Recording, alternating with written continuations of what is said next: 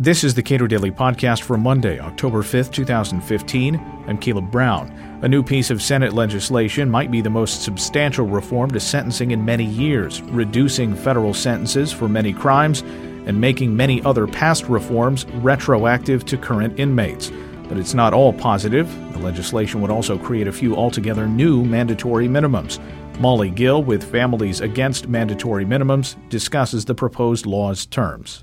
Describe the Sentencing Reform and Corrections Act of 2015. This is a piece of legislation co-sponsored by Chuck Grassley of Iowa and Dick Durbin of Illinois. Well, it's a historic bipartisan sentencing reform and prison reform bill that came out of Congress on Thursday of last week. It has extensive bipartisan support across the political spectrum, and it would reform mandatory minimum sentences for drug crimes. Some of the longest and worst sentences would be reduced and made more reasonable. And it would also allow federal prisoners to earn time credits off of their sentences for completing rehabilitative programming. Where's the backlash? Before we started recording, you said there was a backlash against some of the elements here. Sure. Walt Pavlo at Forbes wrote an article talking about some of the feasibility concerns about the back-end portion of the bill in terms of its reliance on halfway houses, which are very scarce in the federal prison system. So I think there's a little bit of concern from Families Against Mandatory Minimums, who I represent, about the new mandatory minimum sentences in the bill.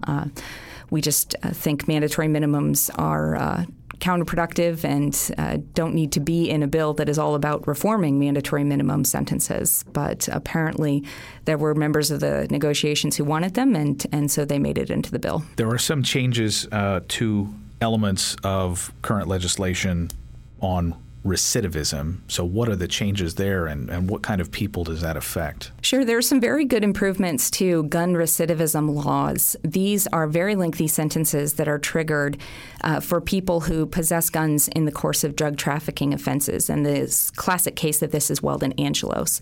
Weldon Angelos sold marijuana 3 times within a short period of time to an undercover officer. He possessed a gun but did not use one during each of these 3 sales. No one was physically hurt, and he received 5 years for the first sale, and then a recidivism law kicked in so that he received an additional 25 years for the second sale and an additional 25 years for the third sale, for a total of 55 years.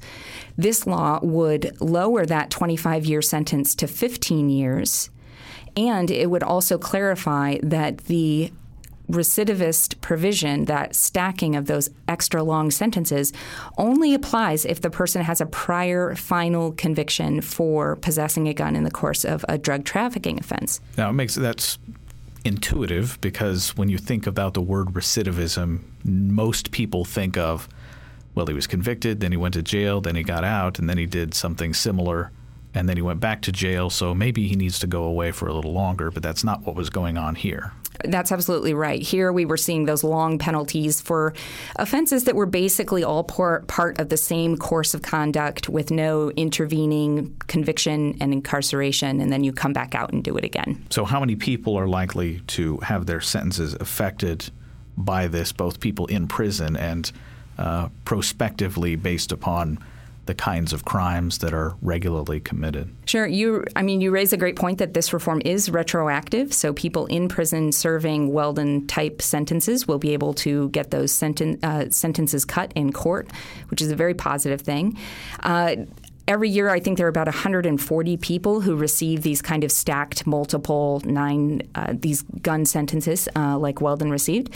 So those people going forward would either not receive a recidivist enhancement at all, or they would receive a much shorter sentence. Now, there are, as you mentioned, new mandatory minimums in this piece of legislation. And, of course, if this is about reform, that was probably a give back to somebody who was on the fence about this sort of thing. But what are they, and how many people are they likely to affect? Fortunately, they don't impact a lot of people. One is providing aid or arms to terrorists or sponsors of terrorism, which last year impacted just a handful of people.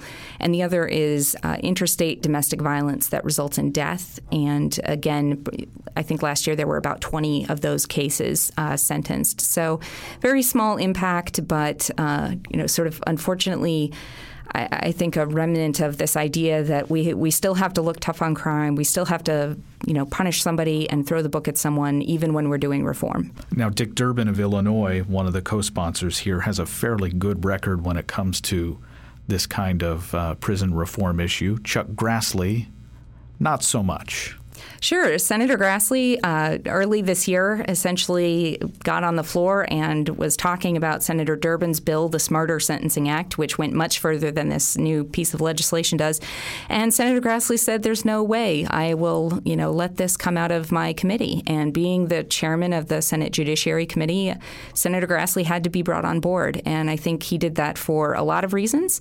And I think he has his cooperation here and his involvement is admirable. And, he said in the press conference when they announced the bill that everybody had to give something, and Senator Grassley had to give, and Senator Durbin had to give, and I think that's reflected in this bill. Some of the unconscionable sentences that we see for life are a product of people engaged in often low-level drug offenses that, on the third strike, trigger life in prison without parole. What are the changes to that? Most people would be appalled to know that you can actually die in prison for a nonviolent drug offense in federal court under current law, and this bill would change that.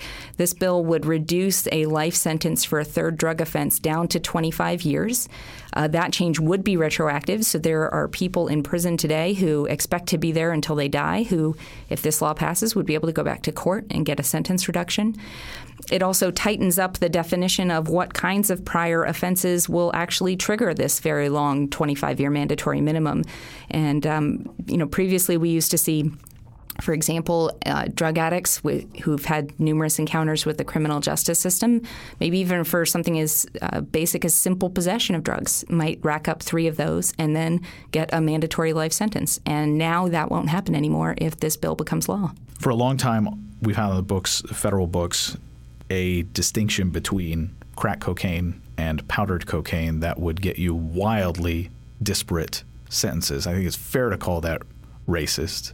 But what changes does this bill propose? Well, in 2010, Congress reformed that extreme disparity between crack and powder cocaine and narrowed that disparity so that the law is now fairer and you don't need you have to have more crack cocaine now to get these longer sentences than you did before. And that was a great improvement to federal law back in 2010. Unfortunately, Congress did not make those changes retroactive. So there are still about 6,500 people in federal prison today serving sentences that I think we would acknowledge as racially disparate and vastly unfair. So this law, this bill, would allow those people to go back to court and to seek shorter sentences in line with the new 2010 Fair Sentencing Act. Molly Gill is Government Affairs Counsel at Families Against Mandatory Minimums. You can read more about how to move to a more rational justice system at our website, cato.org.